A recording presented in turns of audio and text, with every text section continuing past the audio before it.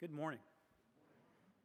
It is a real joy to be delivering a message from God's Word to you this morning. It's a little sobering. It's the first time my knees are knocking just a little bit to fill this pulpit, but it is a joy nonetheless. I was talking to Jason last week, and I said that it's kind of easier for me to think of it as just 4 or 5 call to worships all put together. And that's been helpful for me, and maybe it'll be helpful for you too. Please turn your Bibles to Philippians chapter 1, starting at verse 27. As the pastor said, taking a small break from Peter's, and I'm kind of doing a one-off this morning, but our topic will be a familiar one, and that's the reason that our responsive reading came from 1 Peter. So if you're there, I'll be reading from Philippians chapter 1, verse 27, through chapter 2, verse 4. Only let your manner of life be worthy of the gospel, so that whether I come and see you or am absent, I may hear of you, that you're standing firm in one spirit, with one mind, striving side by side for the faith of the gospel, and not frightened in anything by your opponents. This is a clear sign to them of their destruction, but of your salvation, and that from God. For it has been granted to you, for the sake of Christ, that you should not only believe in him, but also suffer for his sake, engaged in the same conflict that you saw I had, and now hear that I still have. So if there's any encouragement in Christ, any comfort from love, any participation in the Spirit, any affection and sympathy, complete my joy by being of the same mind, having the same love, being in full accord and of one mind. Do nothing from selfishness or empty conceit, or selfish ambition or empty conceit, but in humility of mind, count others as more significant than yourselves. Let each of you look not only to his own interests, but also to the interests of others. This is God's word. Let's pray. Father, we pray that by your Spirit, you would be at work in your children this morning to hear your word proclaimed, that your Spirit would work, and as you promised, conform us to the image of your Son. We pray these in Jesus' name. Amen. Philippians is one of my favorite epistles. We're actually introduced to this city in Acts during Paul's second missionary journey. Paul is directed by a vision to come to Macedonia. And in Acts chapter 16, verse 12, Luke tells us that they came to Philippi, which is a leading city of Macedonia and a Roman colony. This is the place where Paul heals a demon-possessed girl and is thrown in jail for it with Silas. It's the time when Paul and Silas are singing hymns, and an earthquake breaks open the cells. And then when Paul and Silas save the jailer's life by not escaping, he comes to faith with his whole family. This story in Acts actually tells us something important about Philippi that becomes a part of our lesson this morning. And that is that Philippi is a Roman colony. You may remember that Paul is a Roman citizen and had certain rights in the Roman Empire. You may recall that the leaders of Philippi take his citizenship pretty seriously when they have him beaten because he was a Roman citizen. Wherever Paul went, it could be an advantage to be a Roman citizen, but especially in a Roman colony. Philippi was a little slice of Rome in the middle of Macedonia. Outside the walls, it was Macedonia, but inside the walls, it was Roman. And the average Philippian would have been proud of this aspect of their city. It kind of set them apart. When Paul writes this letter, it has been roughly a dozen years since the gospel has reached Philippi, and probably 5 years since the last time he's seen them. Paul is writing to them from imprisonment in Rome around the year 62 AD. The church has found out about his imprisonment and has sent a man named Epaphroditus with a gift to support him and aid him while he is in custody. So that leads us to 2 more things that we can say about the Philippians. One is that they were a very generous church, even though they weren't a very wealthy church. And they had a very warm relationship with Paul. This letter is one of the warmest letters from Paul that we have in the New Testament. This is a letter to acknowledge them and thank them for their gift, but it's far more than that. Epaphroditus has apparently given Paul concerning news that there is persecution from the world around them, and there are factions from within the church. And Paul is writing them with joy, but also with concern for and instruction regarding how the church needs to live in light of what they're facing. So this morning, I want us to take a look at a few of the main points of Philippians through a certain lens. And that lens is citizenship. Keep your place in chapter 1 and turn to chapter 3, verse 20. This is kind of an overview lesson, so we'll be flipping around in Philippians a lot, but mostly just in Philippians. Philippians chapter 3, verse 20. But our citizenship is in heaven, and from it we await a Savior, the Lord Jesus Christ, who will transform our lowly body to be like his glorious body by the power that enables him to subject all things to himself. What a glorious passage. Our citizenship is in heaven. This is a citizenship like no other. It has been granted to every believer in Jesus Christ at the moment of their conversion. It is a citizenship that gives rights and privileges. It gives promises and an inheritance. It gives us a relationship to a king. And it also gives us a new kind of relationship with one another in the kingdom. Chapter 3, verse 20 is an important part of this letter because it's not actually the first time that he's talked about citizenship. I want you to turn back to chapter 1, verse 27. I want you to see those first words. You see in chapter 1, verse 27, it begins with manner of life. And that word is the verb form of the noun citizen that we see in chapter 3, verse 20. It's translated as manner of life because it's literally the behavior of a citizen or even citizenship. He's saying that your heavenly citizenship should be lived out a certain way. If we'll keep on reading in chapter 1:27, only let your manner of life be worthy of the gospel of Christ. You see, your new citizenship should be worthy of the gospel, and thinking of chapter 3, because of your citizenship, you are waiting a Savior. Paul begins his instructions to them with citizenship, and he closes his instruction with citizenship. He wants them to see their lives through the lens of heavenly citizenship. And this is an idea that would be especially relevant to the Philippians. Remember, they're living out Roman citizenship in the middle of Macedonia. And Paul is saying, live out your true citizenship as a kingdom of the citizen of heaven in a crooked and twisted generation. It's not just a message for the Philippians, it's a message for us as well. Because if I forget my true citizenship, I'll miss out on a vital encouragement in my life, and the church will fail to live out the result of the gospel. For the remainder of our lesson, I want to draw your attention to 4 ways that we can live out our citizenship that Paul addresses between chapter 1 and chapter 3. You might be thinking, Lance, are you really cherry-picking 4 points from 3 of the richest chapters in the New Testament? And I am. I'm not really too concerned about the pace I'm setting because I don't have to do this very often. What are those points? The first point is this: citizenship commends the gospel. The second point, citizenship creates unity and service. Third point, citizenship combats sin and selfishness. And our fourth point, citizenship anticipates Christ's return.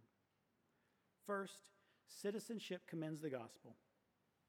One of the first things that Paul does in his letter is something that you might do in a letter you write, and that's he catches them up on how things are going. It wouldn't seem like good news to have to tell your friends what life in prison is like, but Paul wants to tell them how the gospel is being proclaimed. Paul's priority is the gospel, and even though he has been in chains, there has been opportunity to tell others the good news about salvation through faith in Christ. In chapter 1, verse 12, he says, I want you to know, brothers, that what has happened to me has really served to advance the gospel. And then in just a few verses later, in verse 15, some indeed preach Christ from envy and rivalry, but others from goodwill. The latter do it out of love, knowing that I am put here for the defense of the gospel. The former proclaim Christ out of selfish ambition, not sincerely, but thinking to afflict me in my imprisonment. What then? Only that in every way, whether in pretense or in truth, Christ is proclaimed, and in that I rejoice. Paul sees his circumstances as a way that God is using to advance the gospel. For him, it involved imprisonment and even people who were trying to harm him by preaching the gospel themselves. When Paul is telling them how things are going with him, he's also encouraging them to think of the gospel as a priority in the same way. And just like Paul, the opportunities may come through persecution. In chapter 20, in verse 29, chapter 1, for it has been granted to you that for the sake of Christ, you should not only believe in him, but also suffer for his sake, engaged in the same conflict you saw I had, and now hear that I still have. Even though it wasn't going to be easy, his instruction for them was to live in a manner worthy of the gospel of Christ. Have you ever thought about what it means to say, live in a manner worthy? He's talking about what the character of your life is like. And Paul says that your life should match up with or have the same worth as the gospel of Christ. Whatever the gospel is like, that's what your life should be like. It should measure up. I find it interesting that we have 4 letters from Paul that are written from this imprisonment: Philemon, Colossians, Ephesians, and Philippians. And Paul uses the idea of worthiness in the 3 that he wrote to those churches. In Ephesians chapter 4, verses 1 through 3, he says, I therefore, a prisoner for the Lord, urge you to walk in a manner worthy of the calling to which you have been called, with all humility and gentleness, with patience, bearing with one another, eager to maintain the unity of the Spirit in the bond of peace. Walk in a manner worthy of your calling. Well, what's your calling?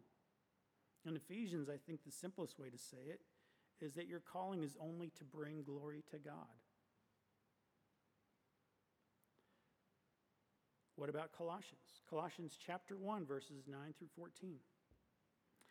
And so, from the day we heard of it, we have not ceased to pray for you, asking that you may be filled with the knowledge of his will and all spiritual wisdom and understanding, so as to walk in a manner worthy of the Lord, fully pleasing to him, bearing fruit in every good work, increasing in the knowledge of God.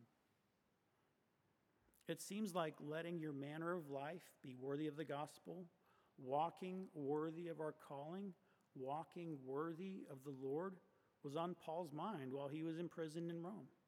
It's an idea that's vitally connected to our identity as citizens of the kingdom of his beloved Son.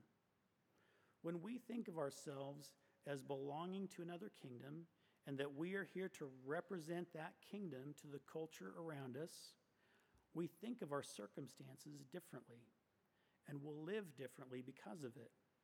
We have bigger and better things to be about. There is no higher calling than to walk in a manner worthy of the gospel. There isn't anything more important for the church to be about than to share the gospel with the world. And an important part of the way that the gospel is delivered is to display to the world what God has accomplished through the gospel. Along with a clear verbal message, because the gospel must be heard, it must be understood to be believed, the church also has the responsibility to represent the results of the gospel by the way that we live as citizens in the kingdom that the gospel has created. This brings us to our second point. Citizenship creates unity and service. So our first point was citizenship commends the gospel. Second point, citizenship creates unity and service. Chapter 27, let your manner of life be worthy of the gospel, so that whether I come and see you or am absent, I may hear that you're standing firm in one spirit, with one mind, striving side by side for the faith of the gospel. And shortly after that, at the beginning of chapter 2, we have these famous verses. If there's any encouragement in Christ, any comfort from love, any participation of the Spirit, any affection and sympathy, complete my joy by being of the same mind, having the same love, being in full accord and of one mind. Do nothing from selfish ambition or conceit, but in humility count others as more important than yourselves. Paul says that if the Spirit is at work among us and making us more like our Savior, then he's going to accomplish unity among us by leading us to follow the example of our Lord. In one sense, the unity of the church is completely unnatural. It is not caused by our similarities. We don't have the same backgrounds. We don't have the same ethnic origins, the same socioeconomic situations.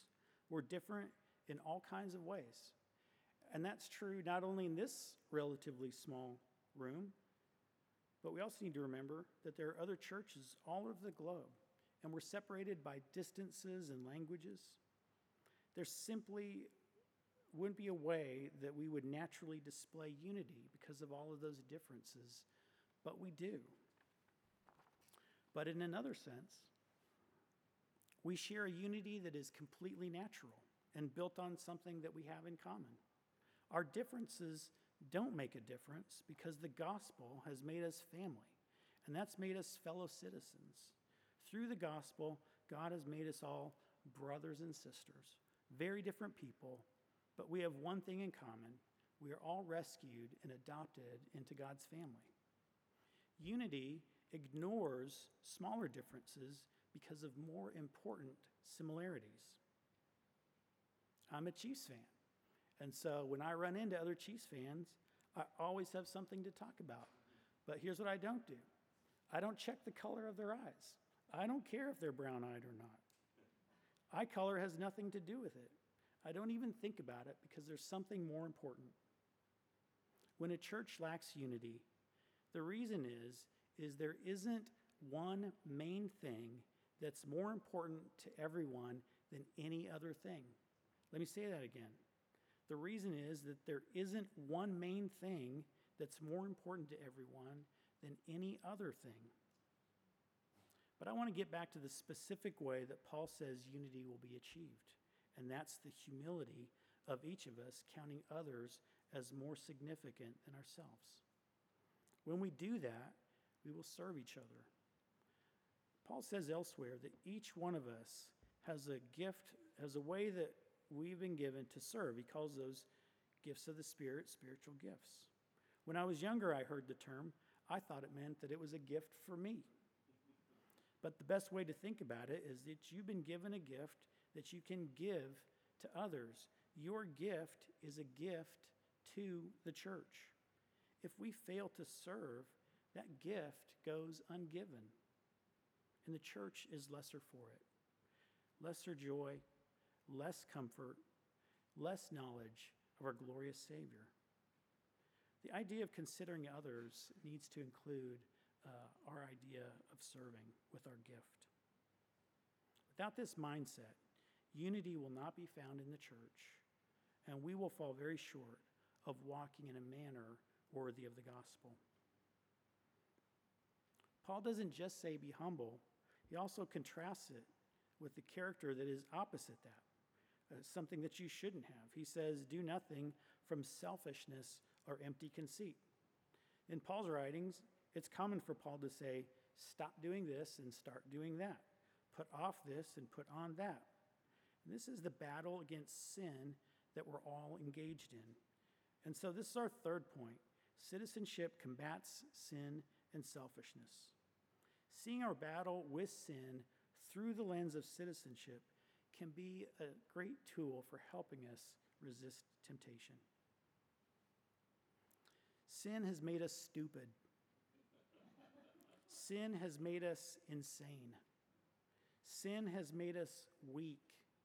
And sin has made us apathetic.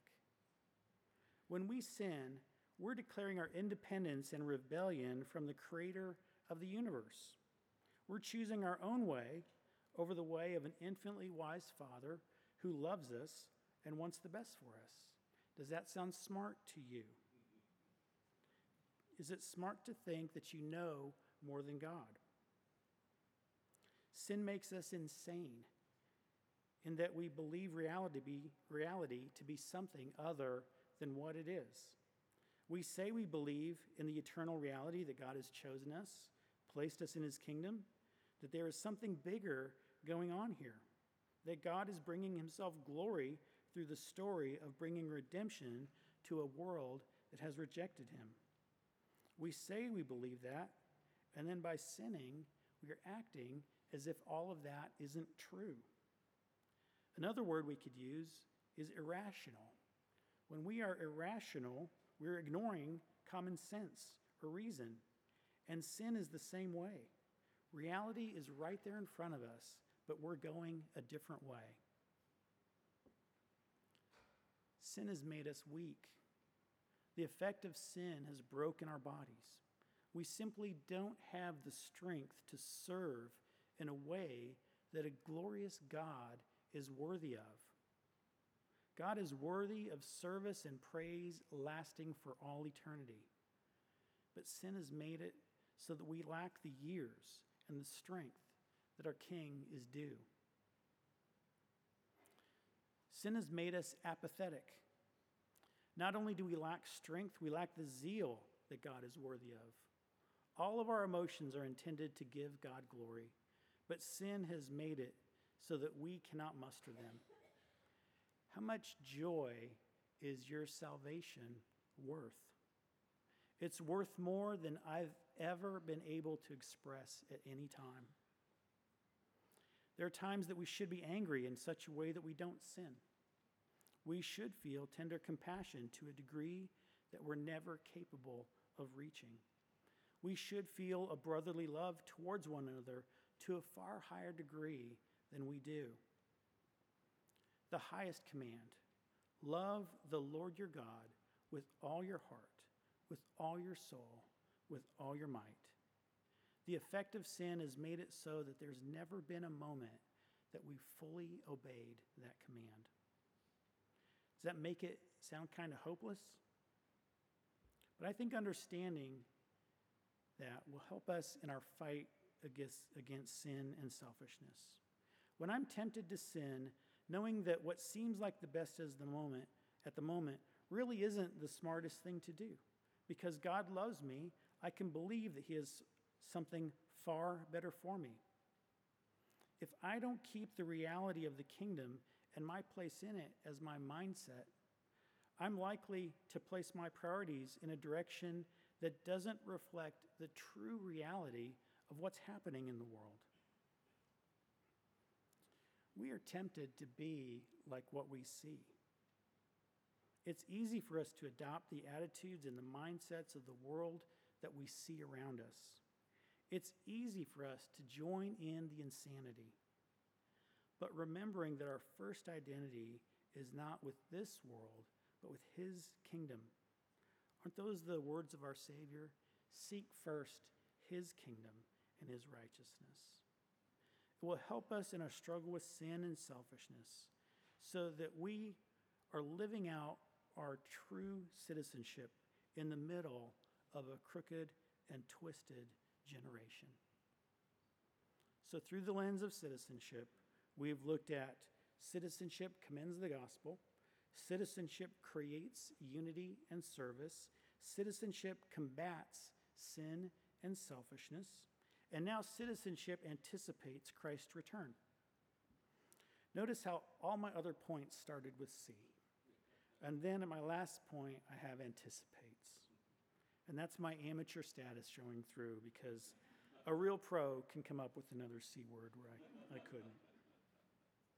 And this last point is the point that I really wanted to get to. I think it's the one that really supports the other three. I think it's one of the most encouraging parts of Philippians. When we look at chapter 3 again, verse 20, but our citizenship is in heaven, and from it we await a Savior. There is a part of citizenship that is anchored in the here and now. Right now, we are to be living out citizenship in such a way that God is glorified. But our citizenship is also anchored in a glorious future. And we can't really live like citizens here and now if we're not mindful of what we're waiting for. The verses prior to this are contrasting those who aren't part of the kingdom and what they are like. And I think if we look at those verses, it gets us a clear picture of what waiting is supposed to be like. So if you look back just a couple verses to chapter 3, verses 18 and 19. For many of whom I've told you, tell you now, even with tears, walk as enemies of the cross of Christ.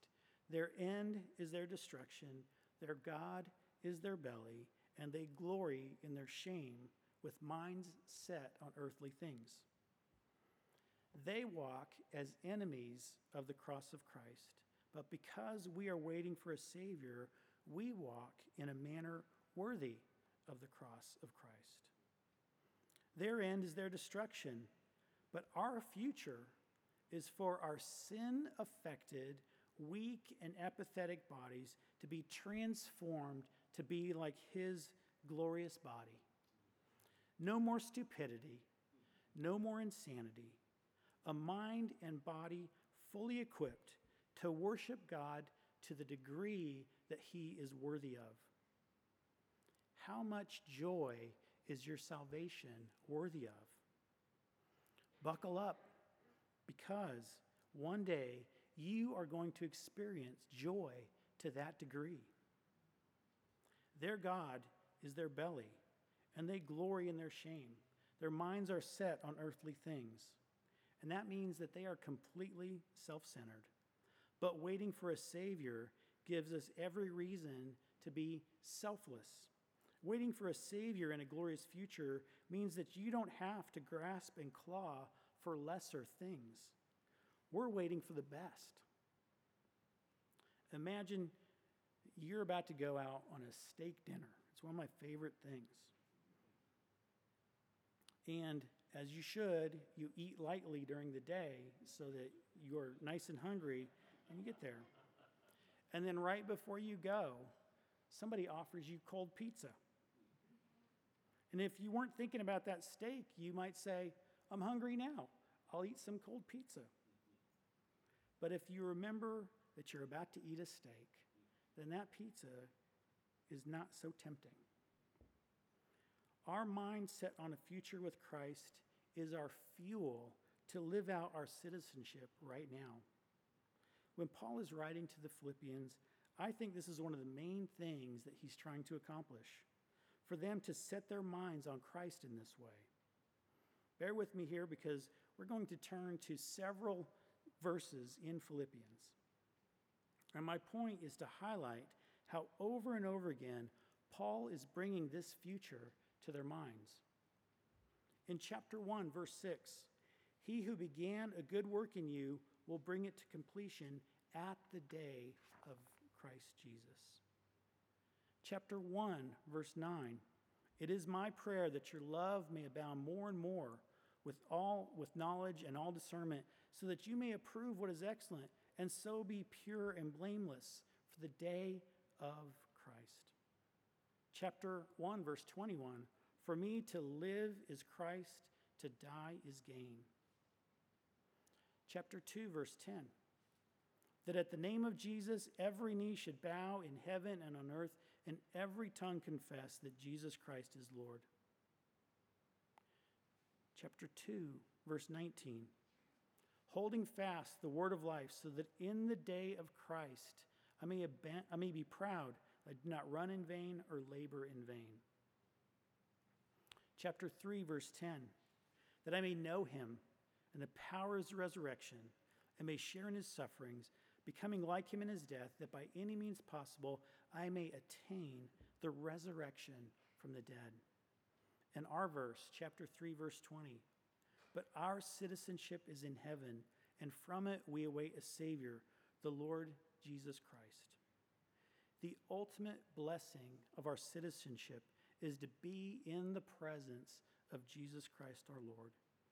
It is a reality that shapes the way we live. The more deeply we come to know him, the more the anticipation of being with him changes our priorities. It changes our behavior. It changes our service in his kingdom, and it can even change the way we approach our temptations. Paul wants the Philippians to get to know their Savior in a deeper and deeper way, so that they would anticipate his arrival in the way that they should. Think about our steak dinner again. If you don't know how good steak is, then how are you going to anticipate it the way that you should? Maybe my problem is that I don't know how much better steak is than cold pizza. So when the cold pizza comes along, I choose it when that steak is almost there. I don't think it's by accident that Philippians is one of the best places in the New Testament to ponder the glory of the King of the universe. So, as our pastor had in his prayer, I would like for us to read Philippians chapter 2, verses 5 through 11, through the lens of waiting for, anticipating the appearance of our King. Chapter 2, verse 5. Have this mind among yourselves, which was yours in Christ Jesus, who, though he was in the form of God, did not count equality with God a thing to be grasped, but emptied himself by taking the form of a servant, being born in the likeness of men, and being found in human form, he humbled himself by becoming obedient to the point of death, even death on a cross. Therefore, God has highly exalted him and bestowed on him the name that is above every name, so that the name of Jesus, every knee should bow in heaven and on earth, and every tongue confess that Jesus Christ is Lord, to the glory of God the Father. That is the King we are waiting for. If you don't know that King, if you want to be part of his kingdom, as the pastor said, find someone after the service. Pastor Doug, myself, anybody that you've seen here, be happy to help you know how you can be a citizen in this kingdom. Pastor Nathan has chosen the perfect song for us to continue worshiping with. After I pray, we're going to sing Almost Home, and that's the exact thought I want to leave you with. Fix your eyes on our King as you await his arrival and live as a citizen in his glorious kingdom. Let's pray. Father, by your Spirit, through your word, help us to know our Savior in a deeper and deeper way, so that as citizens, we can bring you the glory that you're due. I pray that your church as a whole would be even more united in our efforts to bring the gospel to the world around us. Help us to serve one another. Help us at all times to remember our identity as citizens of the kingdom of your beloved Son. For it's in his name that we pray.